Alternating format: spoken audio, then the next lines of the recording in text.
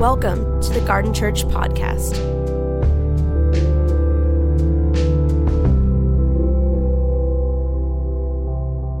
There's a story in the book, The Kingdom of God is a Party, which the title alone, you should buy the book, by Tony Campolo. He opens up the story. He opens up the book with a story when he was traveling from the East Coast to Honolulu to teach. Obviously jet lagged from the 9-hour time difference. He woke up at 3:30 in the morning and wandered around Honolulu looking for a place to eat, found a diner that he calls Greasy, and there was no one really in the diner except the large man behind the counter, one of the owners, and orders a donut and a coffee. And right as he's getting his donut and coffee, 8 or 9 prostitutes come into the diner. And he describes it as crude. The things they're talking about, it's vulgar, it's crude. He's kind of off-put. He's trying to get out of there as soon as he can. But the person next to him, he overhears, says, "Tomorrow's my birthday." And the friend or the other prostitute sitting there says, "Well, what do you want me to do about it?" She's like, "Nothing, I'll be 39. She's like, "What, you want me to throw you a party?" And the woman said, No, I was just saying, I've never had a party. Why would I expect you to throw me a party? A few minutes go by and they all leave. And Tony asked the man behind the counter, "Do they come here often?" And he says, "Yeah, they're here every night around the same time." He's like, what do you think about throwing a party for her? And the owner shouts to the back to his wife who's cooking in the kitchen, says, "Hey, this man wants to throw a party." He's like, "Hey, I'll get all the decorations and I'll get a cake." And the man at the diner says, No, I'm going to make the cake. He's like, "Okay, let's same time. I'll get here early next week, same time, and you get the word out to all of her friends." So the next day he shows up at 2:30 and he describes it in his book as if the word got out because every prostitute in Honolulu showed up to the diner. They put up the sign, "Happy Birthday, Agnes." And they all waited in anticipation. Finally, Agnes comes in. They yell, "Surprise, happy birthday." They sing happy birthday. And it says she's stunned and shocked. She is barely able to make it to the counter as she walks in disbelief. And then they bring out the cake with the candles and they wish her and they sing happy birthday. And they're like, "You got to blow out the candles." And she's shocked. Her eyes are wide looking at this candle and the cake. "Come on, Agnes, you got to blow out the candle." "I'm going to blow them out." She blows them out. And then they're like, "Quick, we want a piece of cake." And she's like, hold on. And he describes it in the book. She says, Can I just have it for a little longer?" And the owner says, "Agnes, it's your cake. You can do whatever you want with it." She looks up. Can I take it home? I'll be back in just a few minutes. I live just around the corner. Can I take it home and I'll come back? And she carries the cake out of the diner with her friends and all the prostitutes in Honolulu packed. And she walks out the door carrying what he describes as the Holy Grail.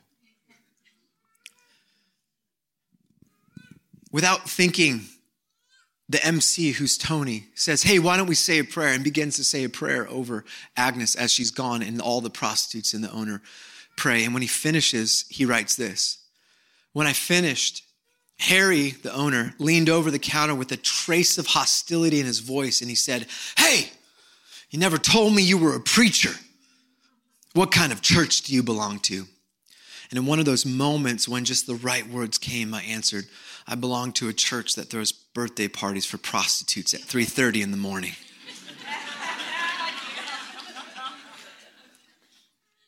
Harry waited a moment, and then he almost sneered as he answered, "No, you don't.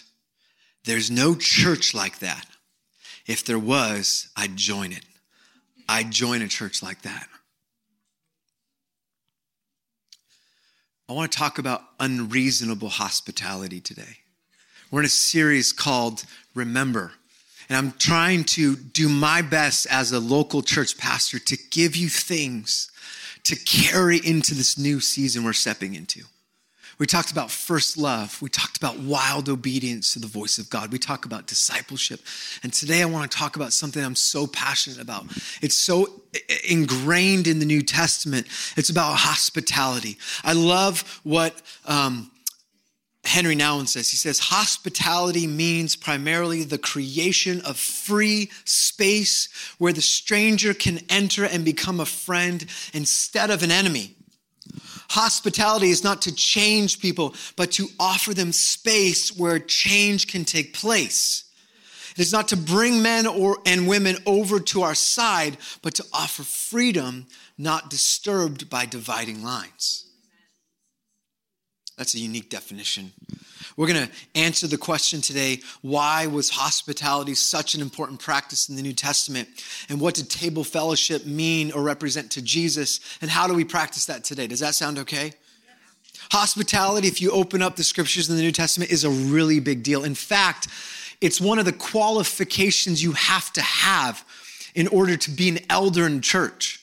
If you wanted to be a leader in the church, you have to be someone who practices hospitality. People have to see this in your life. You're somebody who lives a hospitable lifestyle. It's not only a qualification, but it's a requirement for leadership. I love what 1 Peter says in chapter 4, verse 8. Above all, love each other deeply because love covers a multitude of sins. Isn't that amazing? Love each other deeply. Love covers a multitude of sins. And then it goes on and it shows you how love covers sins. He says, offer hospitality to one another without grumbling. So the very next line, he gives us an invitation. Offer each other hospitality without grumbling. That alone is a moment you can take that verse and walk out of here. Is that enough? I always host. There's the grumbling.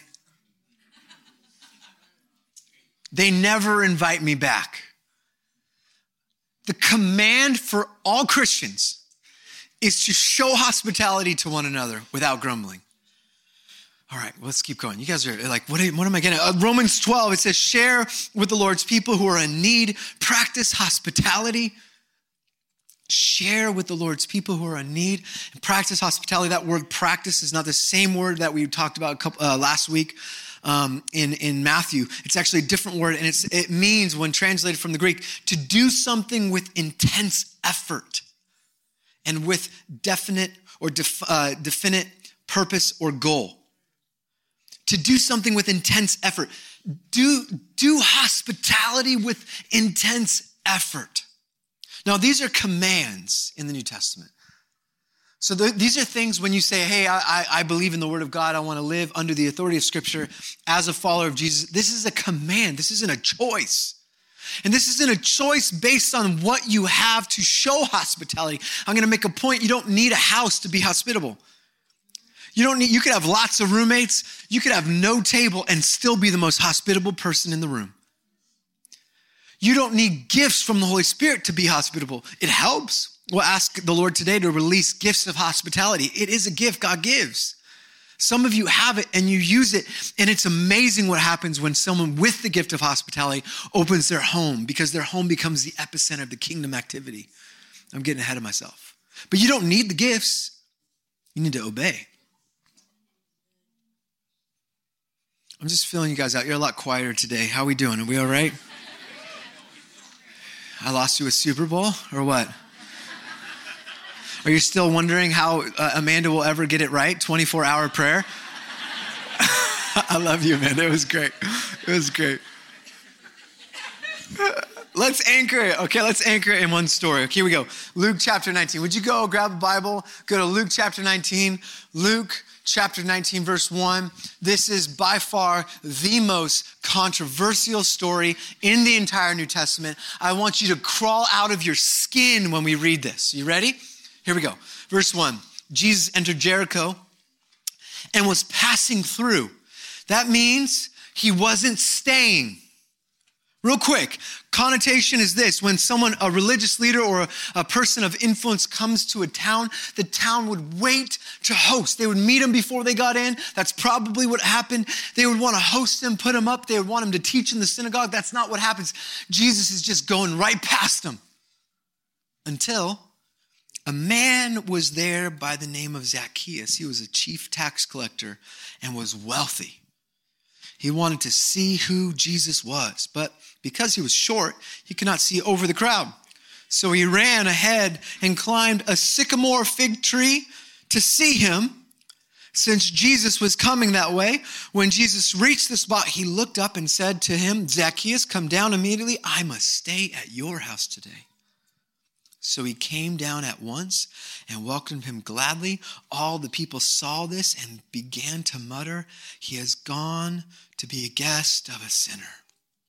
Now, quick little historical fact or more contextual fact. You weren't allowed to have sycamore trees inside the city gates or walls. They were designed for the outside. Specifically, they were used to shade when you were marked as unclean and you had to step outside of the community for a while. So the fact that he's in the tree that's used for uncleanliness is a symbol. It's so symbolic that Jesus plucks the fruit right off the sinner tree.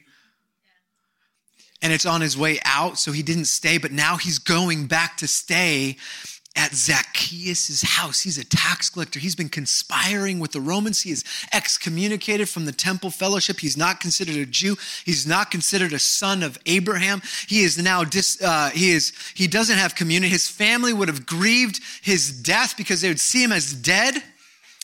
Season 3, episode 1, The Chosen, just saying, you got to watch it.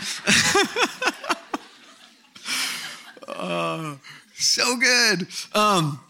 He made a living by oppressing people and taxing them. He would have been considered as defiled. To be touched by a tax collector was to be marked as unclean. I mean, this is as bad as it gets. This is Jesus going to a tax collector's house, not just a tax collector, the guy that's in charge of all the other tax collectors. This is Jesus getting on a private jet with Epstein. Oh, I told you you're going to crawl out of your skin.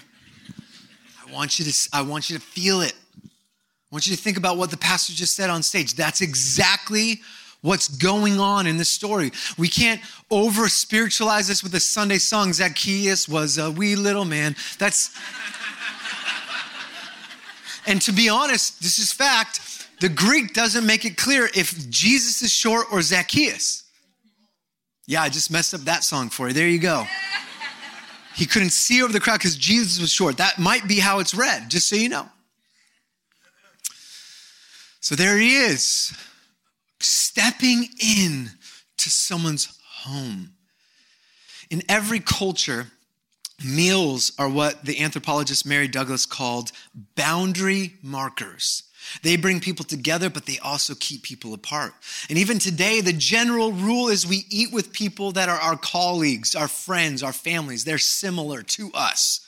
This is true in all societies, but especially true in the first century when Jesus was living his life and teaching. So the backstory is before Jesus is this. When Israel was dragged off into exile 400 years before this event, before Jesus gets to the scene, the temple was destroyed. The sacrificial system was put to an end. The priesthood was imprisoned.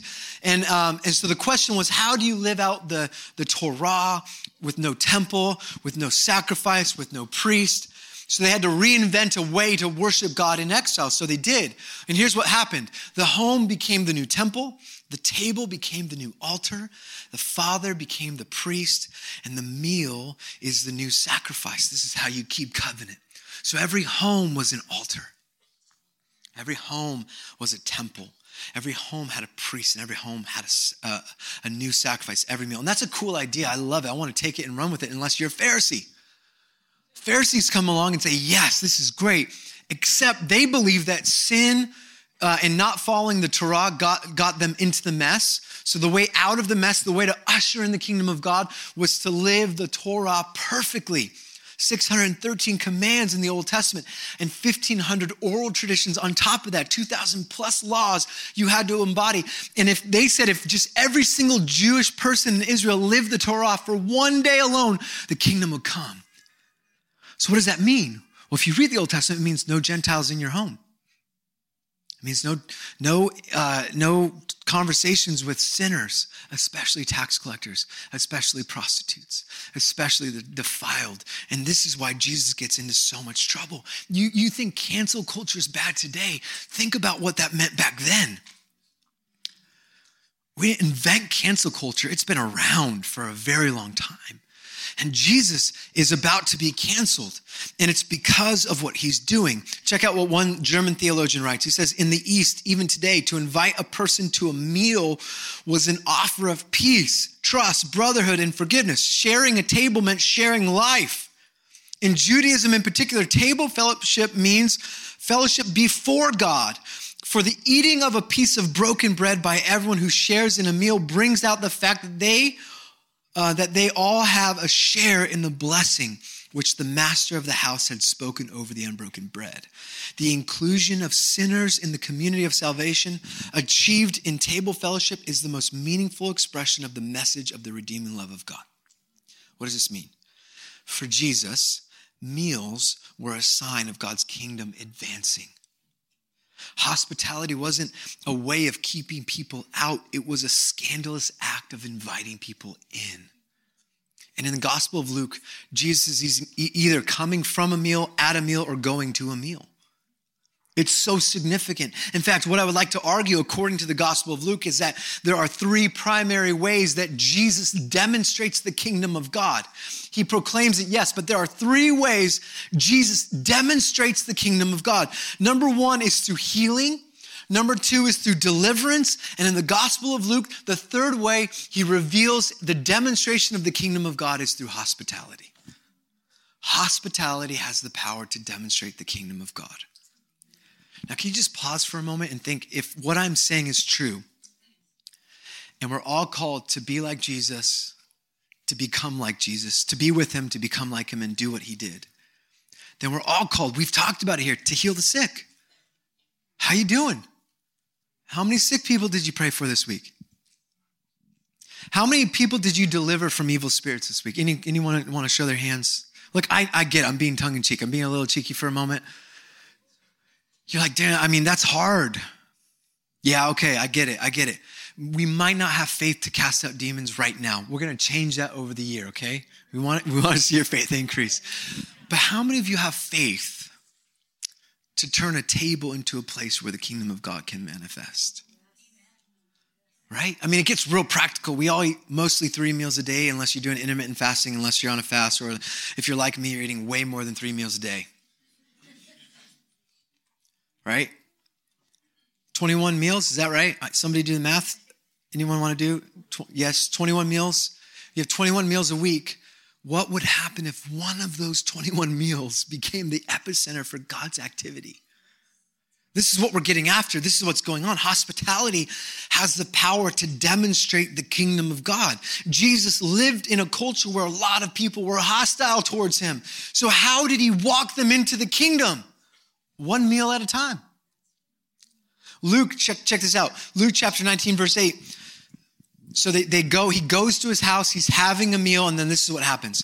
But Zacchaeus stood up and said to the Lord, "Look, Lord, here and now I give half of my possessions to the poor. And if I cheated anybody out of anything, I will pay back 4 times the amount." I love this story. A couple chapters earlier, a rich man comes to Jesus and says, "What do I have to do to inherit the kingdom of God?" He's like, "Give everything away, and then you will have it." Now this chief sinner is like, "I'm going to give half." And the rich guy's like, "Wait, that's only half." He's all upset. But here's the point. The rich young ruler called Jesus teacher. Zacchaeus calls him Lord.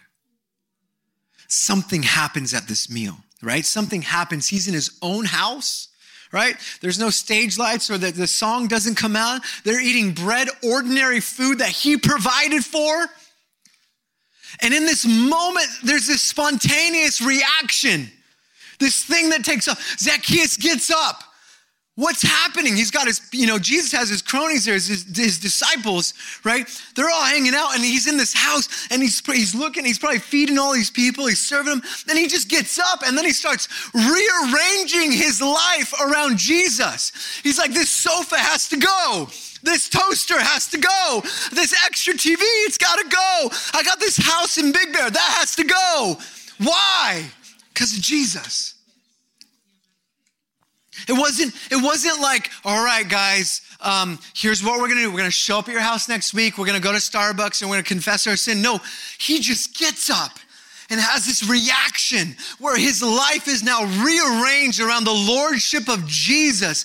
That's the power of hospitality. And I will say, in all of the scripture, there's one place where we know for a fact salvation has occurred.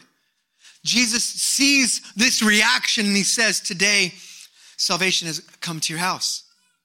Because this man, too, is the son of Abraham. Oh, how offensive is Jesus? He's included. This guy gets in. He gets forgiven. Salvation's in his house. He reaffirms his identity. You're welcome back at the table.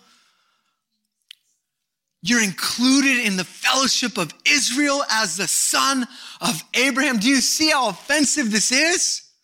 If you were on the outside, you would have been like, whoa. Everything you've been taught by the religious leaders, everything you've been told, everything that's inside of you is like, this is not fair. This is injustice happening right in front of me. Yeah, I'll take the extra toaster. That's cool. But this is still bad.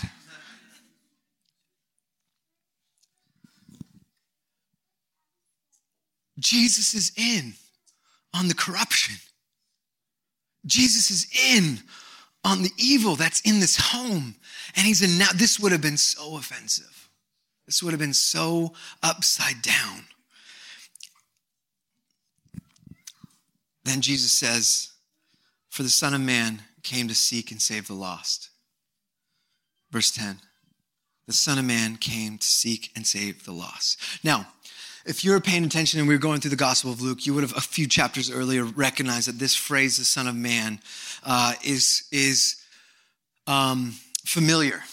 It was a phrase that was used. Why the Son of Man? Jesus uses it twice, and it's a tool he will use to make a point. In Luke chapter 19, it says, verse 10, for the Son of Man came to seek and save the lost. And it's a repeated line from the Gospel in chapter 7, verse 33. And it says this, for John the Baptist came neither eating bread nor drinking wine, and you say he has a demon. And then Jesus says in verse 34, the Son of Man came eating and drinking, and you say he is a glutton and a drunkard and a friend of tax collectors and sinners. One scholar makes this brilliant point. He says this is a verbal formula. The Son of Man came happens twice. Once is about Jesus' mission. The other is about Jesus' method. The Son of Man came to seek and save the lost. This is what Jesus came to do, and that's his mission. And the Son of Man came eating and drinking. That's how Jesus came to do it, his method. So hospitality, table fellowship is both Jesus' mission and his method. Does that make sense? And so one scholar says the entire ministry of Jesus is appropriately captured in this phrase, divine hospitality to the stranger and sinner.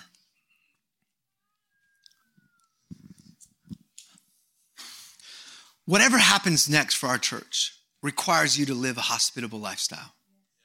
But not just like hospitality, I'm gonna open up my friends and do dinner parties, like unreasonable hospitality. This is a phrase that I'm taking from a book by a Michelin star restaurant owner, Will Guidara. It's an amazing book. And it really is helpful for all Christians to understand what we're after when it comes to hospitality.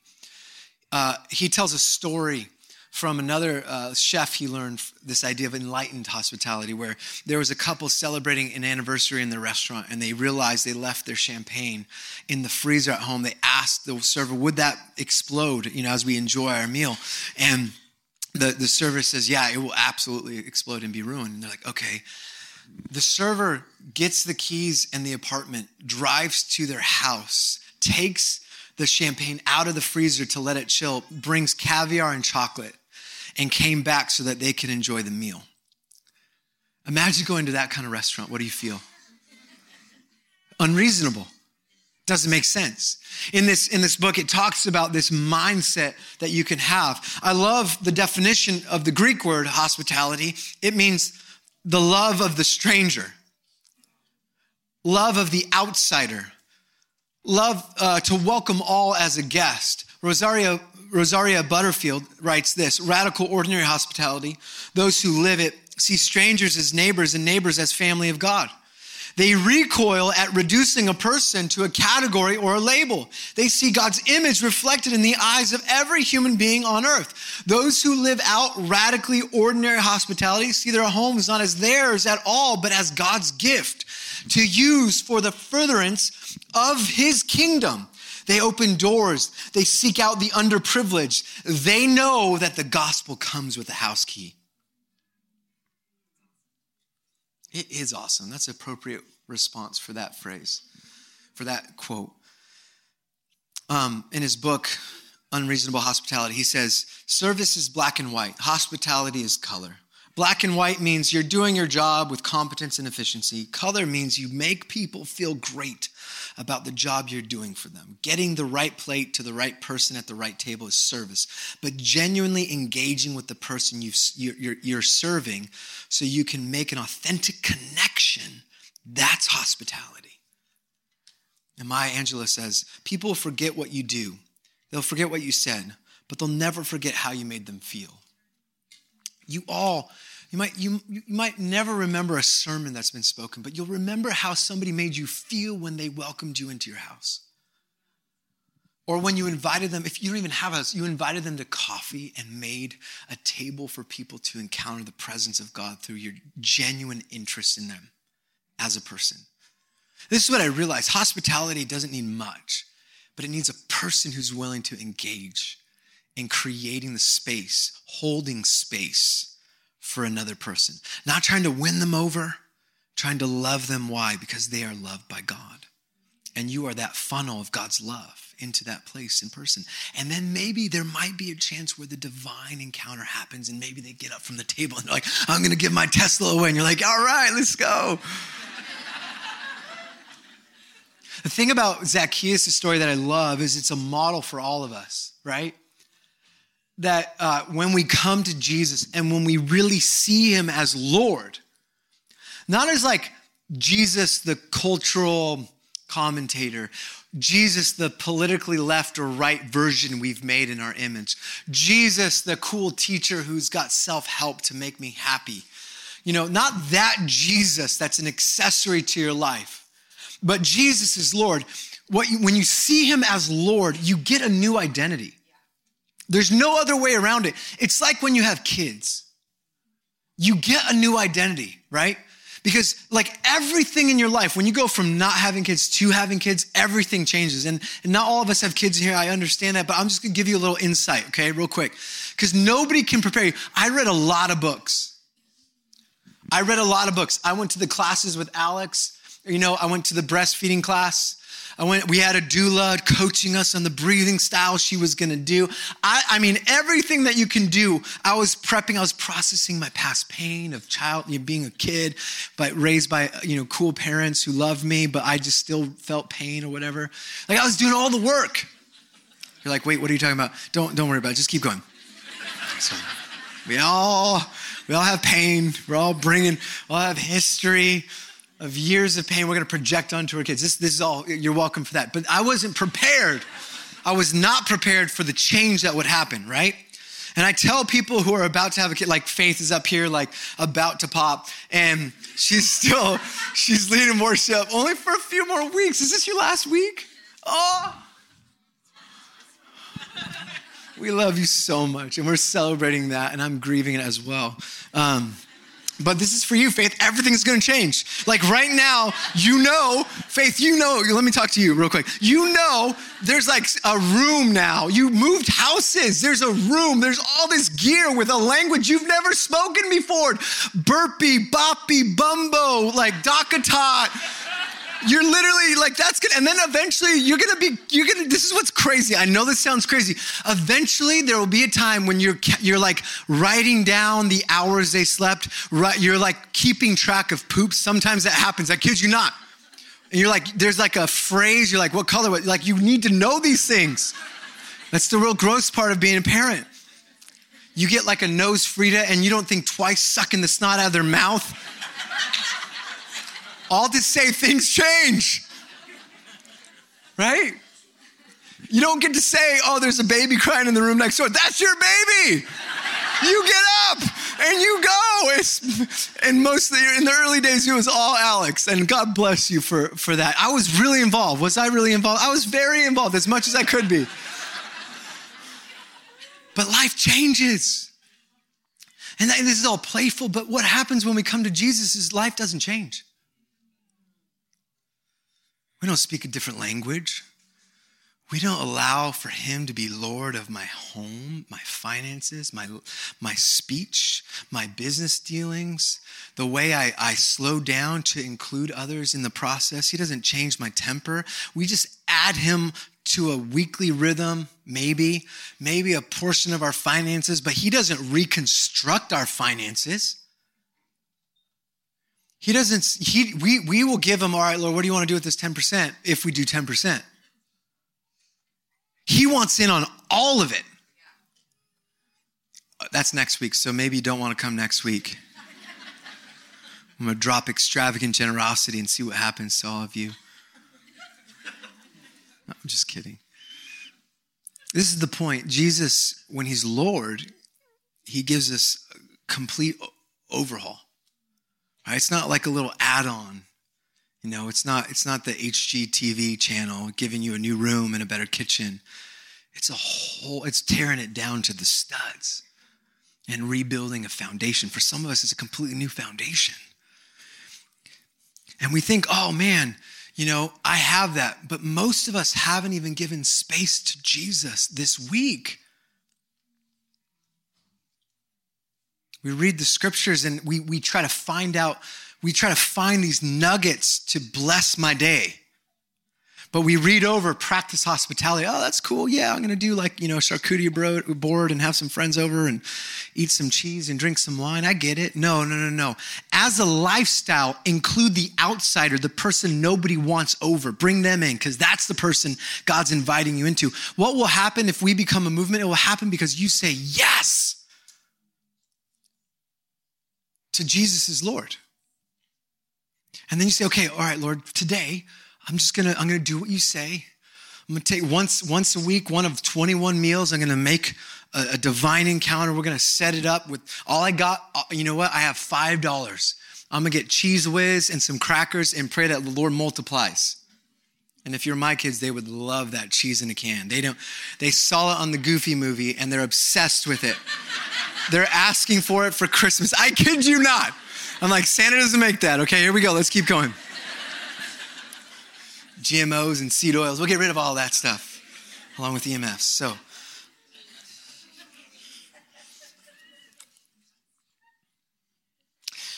Jesus uses an ordinary thing like a meal and makes it a way of revealing the heart of God to the world. So the question is, what do we do?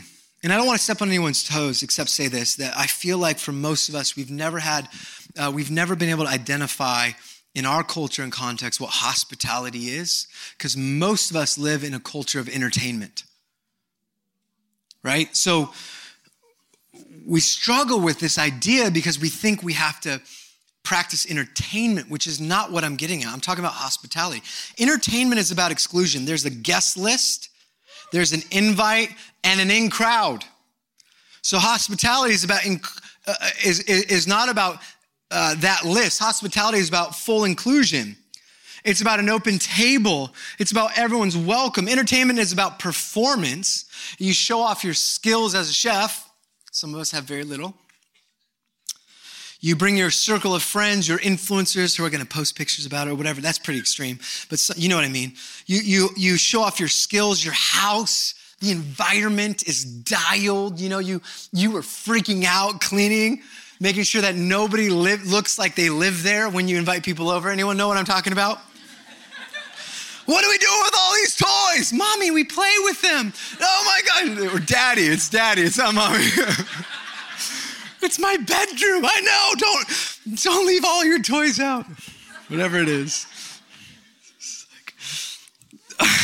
I'm just going to stop. I just know that I could just get off. Hospitality is about sharing the experience. It's not about performance.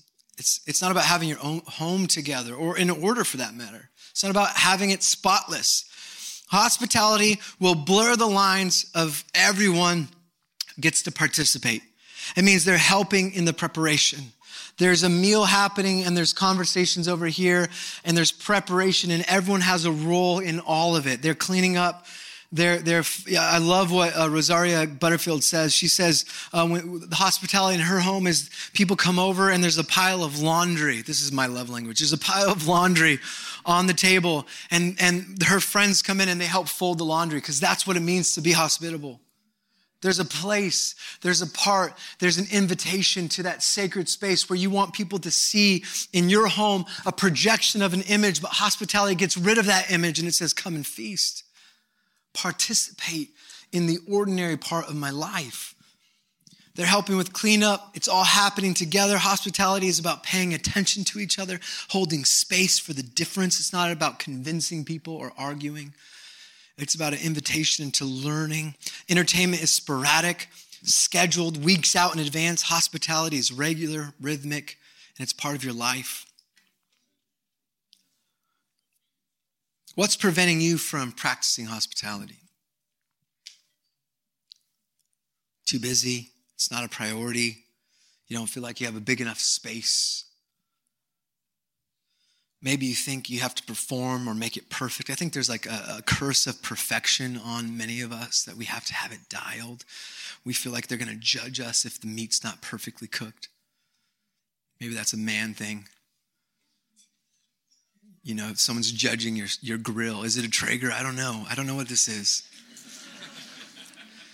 How long did you season it? I don't know. I'm sorry. I didn't watch the YouTubes on cooking steak. God bless all of you that do and invite me over. I'm for it. More Lord.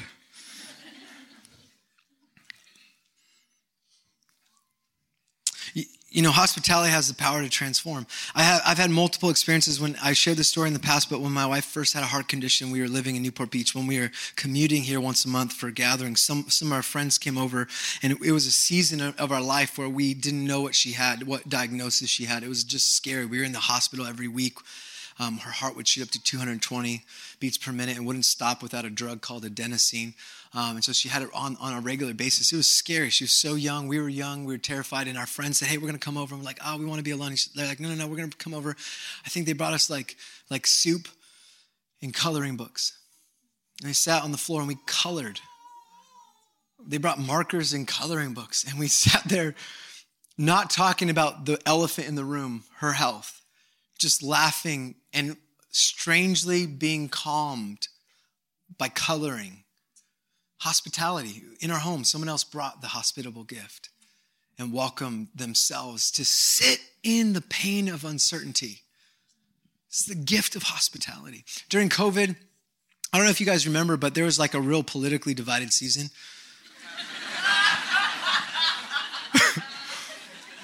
In the church, especially in the church in Southern California, right? Do you know what I'm talking about? I know what I'm talking about. I was the person everyone got mad at. This is true. You're not gathering. Gavin Newsom. 14 months later, you're gathering. You're crazy conservative. What are you talking about? It was insane. I lost so many friends because they just projected their political stance on me. I'm sorry I've never led in a pandemic. I would do it differently now that I've gone through a global pandemic. Thank you very much. I'm serious. It was heartbreaking. It was painful. I did memorial services. There was suicide in our church. It was left and right. People were heated. I got off social media because it was like, I'm like, God's good today. And it was like, no, he's not yet. Oh, that's not a good enough thing. It was just absolutely insane. You could not say anything without everyone coming to tar and feather you. Anyone want to just say yes and take a deep sigh? We were crazy to each other. We demonize people. What's crazy is like the crazies were right about a lot of stuff coming out. I'm saying it. It's true. There were things people got kicked off of Twitter and all these things for. And now it's a fact, which is hard to say because what is fact? But it's a reality that's taking place. Or it's true. It's back and forth. We're going, and it's like we demonized each other. We saw a mask as a symbol of your politics, and it still is. And we're hating each other for it. We want to find a space where we can just be ourselves without all those other people. That is not Jesus' church. No. In the beginning, he had a zealot who wore a knife to kill people, especially tax collectors and Romans, and he had a tax collector in his inner circle. Season 3, episode 3, I don't know, I'm just kidding. This is our heritage. And you think you're gonna find a community that aligns with your politics, that the pastor's gonna preach, just preach it like, have him come. It's like, come on, guys. Be resilient. Be strong. Obey the commands of the scripture. How you say something is as important as what you say. Just speak truth. During that time, there was a couple in our church who at the time was very different than my wife and I. They had a political view that was challenging things that I was saying, and they didn't want to participate in our community anymore because of the mandates and the masks, and they're like, this is really hard. And I said, well, and they suggested we get together, and it was at a time when we couldn't, so we sat outside, distance from each other, put masks on 18 feet away. We had microphones to talk to each other. I was afraid that some neighbor's gonna call on me. This is all true. They brought communion. And I remember them saying, this is what we believe. And we did it multiple times in our backyard.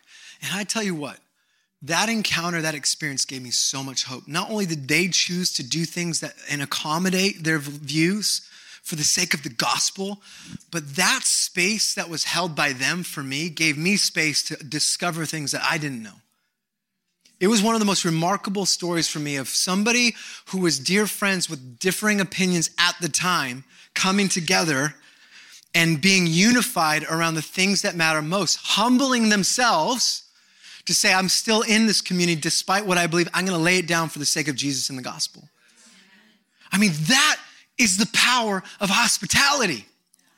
If we ever, for instance, have political division in the next season, maybe every 4 years, can I just subtly throw this in as we step across the orange curtain to gather on Sunday, which for many of you is very hard. I get it. It's like, that is the biggest psychological barrier to staying at the garden. I'm just naming it. I know. It is for me. I have Long Beach tattooed on my heart and my arm. Orange County is my Nineveh. No, Lord. I'm gonna hop on a boat and head out. I'll take the whale for the love. I'll do anything. But for whatever reason, this is the word of the Lord for our community. What will help you along the way? Hospitality. Real biblical hospitality. Where the person that represents the opposite of you is welcomed into your home. If you do that, if we do that, it's an unstoppable force. We're an unstoppable force. And maybe that's just what Orange County needs. Maybe that's what LA County needs. Heck, maybe California. You know what? I think the United States needs it for sure. Can we pray?